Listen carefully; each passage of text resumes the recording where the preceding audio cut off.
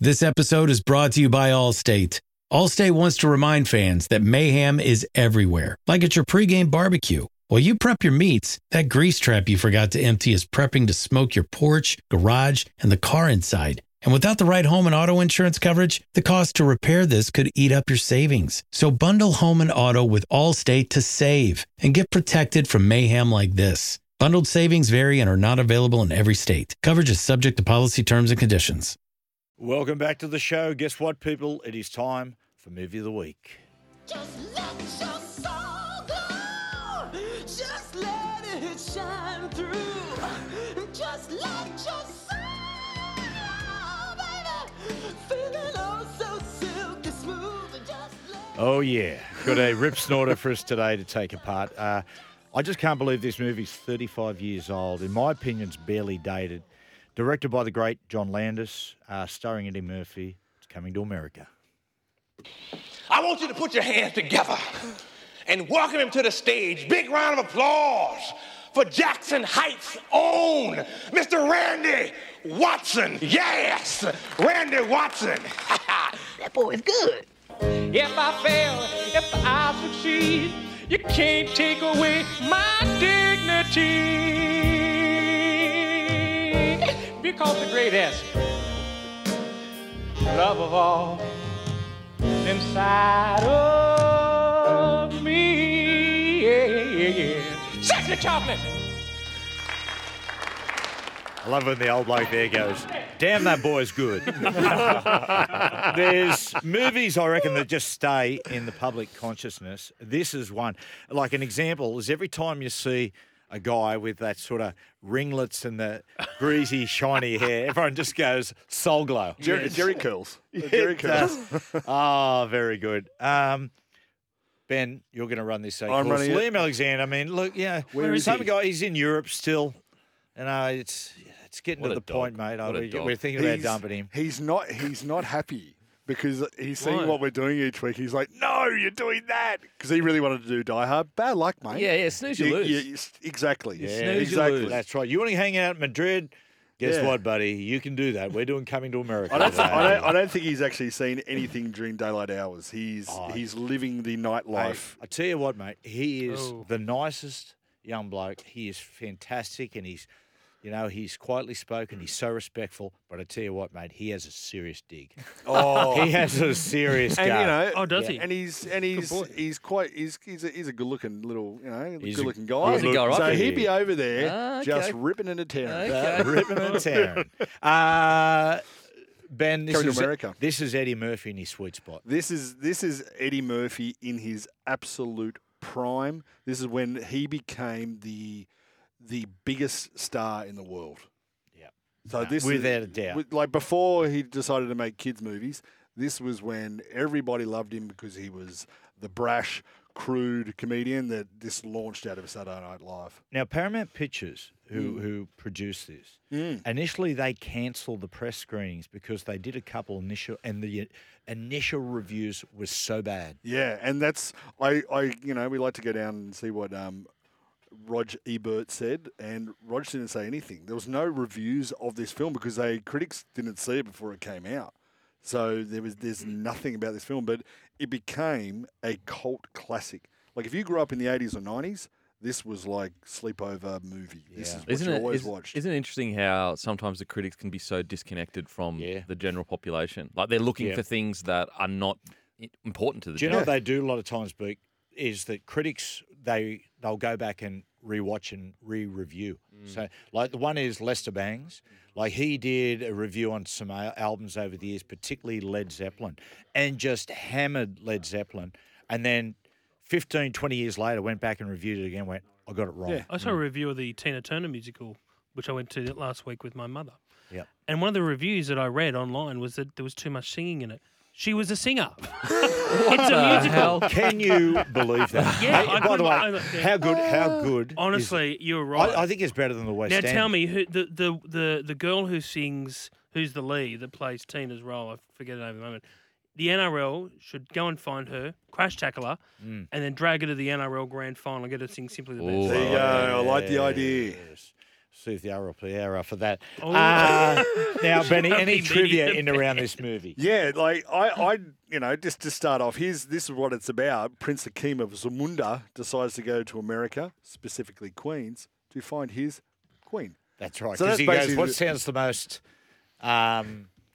what do you say? What do you, Yeah, most where you'd find a queen. A queen. Go to yeah, Go to Queens. Queens. And if you've ever been to Queens, it's an interesting little place, Queens. It's, It's fun. yeah, Yeah, it it's is. fun. It is a lot of fun. Yeah, it certainly is. Yeah, this movie was made for $30 million. It made $300 million at the box office. Wow. So there you go, critics. Take that.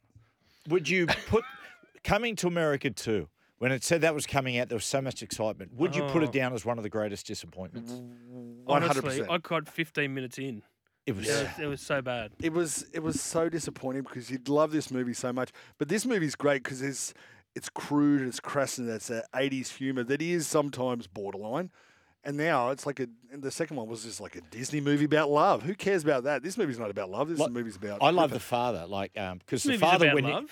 you grew up watching TV in the late 70s, early 80s, there was a show called Good Times. Yeah. Remember that?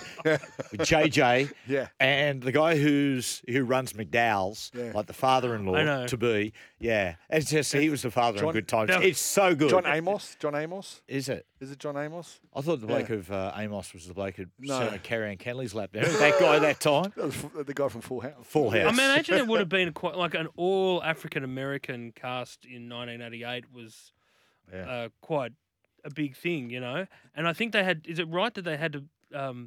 I've seen Eddie Murphy interviewed about this only recently. He said on Jimmy Fallon's show 2 years ago that what's his name, Louis Anderson, he plays Maurice. Yep. He was the token white guy. Yeah. I saw a How fact good. that there was only 3 lines or 3 characters that were white in the entire film, which at that time is incredible. How good's the barbershop? Yeah. I know. That barber, with all Rocky Eddie Murphy. Marciano was the greatest.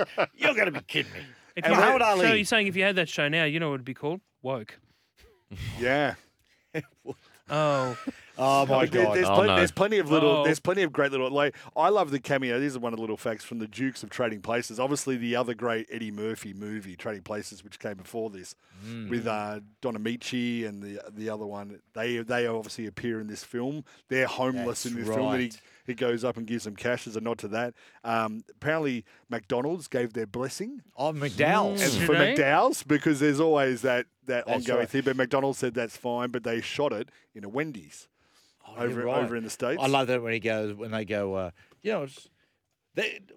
he said McDonald's and McDowell's. He goes, no, man, we're McDowell's. Yeah. They got the Big Mac. We got the Big Mick. Now the parents of Eddie Murphy's character are of course the great James Earl Jones, Darth Vader's yeah. voice, God, he's and great Mad actor. Sinclair. Now after this movie they worked again. They were the mother and father voice in The Lion King. So they played the king and queen in The Lion King. There you go. yeah, good little fun. There you fact. go, a little fun fact for And you. mate, the cameo, Yeah. Cameo of Samuel L. Jackson. Samuel Jackson and Cuba Gooding Jr. Oh, So Cuba Gooding Jr. is the young guy in the barbershop getting his hair cut. So obviously went on to win Academy Award, and then Samuel L. Jackson, the thief or the stick-up guy in the McDowell, the diseased rhinoceros pizzle. every person like that they've cast, like Arsenio Hall. I mean, Yeah. what happened to yeah. Arsenio Hall? He was flying there and he just basically fell off the face of the earth. Yeah. But everyone plays a role. The old guy in the barber shop, who sits there when Sexual Chocolate are performing, he goes, damn, this boy's good. And Eric LaSalle, who's the Soul Glow guy. I mean, honestly, he's just absolutely perfect for the role. Yeah. How smarmy he was. He was, and like when you see the parents and the grandparents of the family, and they're sitting on the couch once they move. I love The stage. But that was a real thing at that time. That real slick, it was the Jackson file or the Michael Jackson, that slick Yep, Jerry slick curl hair. with all the Was it? grease. Yeah. Yeah. Mate, where were you in the never- 80s, mate? Come on. Hey, I was, guys, is this Eddie Murphy's don't know. apex? ooh. Not from it. his next project for me, I think his next project for me was the big Which one. was what? Isn't it Beverly Hills Beverly Cop Hills that came Cop. after this? No, I think Or was preceded. that Beverly Hills Yeah. Cop before? Oh, I geez. think for me personally, growing up, Beverly Hills Cop was the Eddie Murphy movie. Right. Content-wise, for me, it's his stand-up that was the Insane. the pinnacle Very for good. me. Yeah. That's the pinnacle. Yeah. Yeah. Has aged poorly in our woke world, but it is funny. So when was when was Delirious and Raw? So they were when? I think Delirious was about 82. Mm. And some of the humour you could imagine is at 83. Yeah, but It can, it's Some of his- it's 83 humour. Some of right? his appearances, he wasn't a regular cast member of Saturday Night Live, but some of his appearances as the guest are insane. That's so good. And he was like I always remember Bill Simmons talking about on Rewatchables. At that time, he was the biggest Hollywood star in the world. And you can imagine America, yes, in the 80s, for an African American to be that big is absolutely incredible. It just shows how big those movies were. Yeah. Square out of 100, guys? Oh, mate, this is the 95 for me. Yeah, I'll go 95. I'll go 90. 93. Okay, nice one. I'll tell you what we're going to do after the break. Off Coming to America, we're going to do top 5 Eddie Murphy films and his biggest bludger. Stay with us.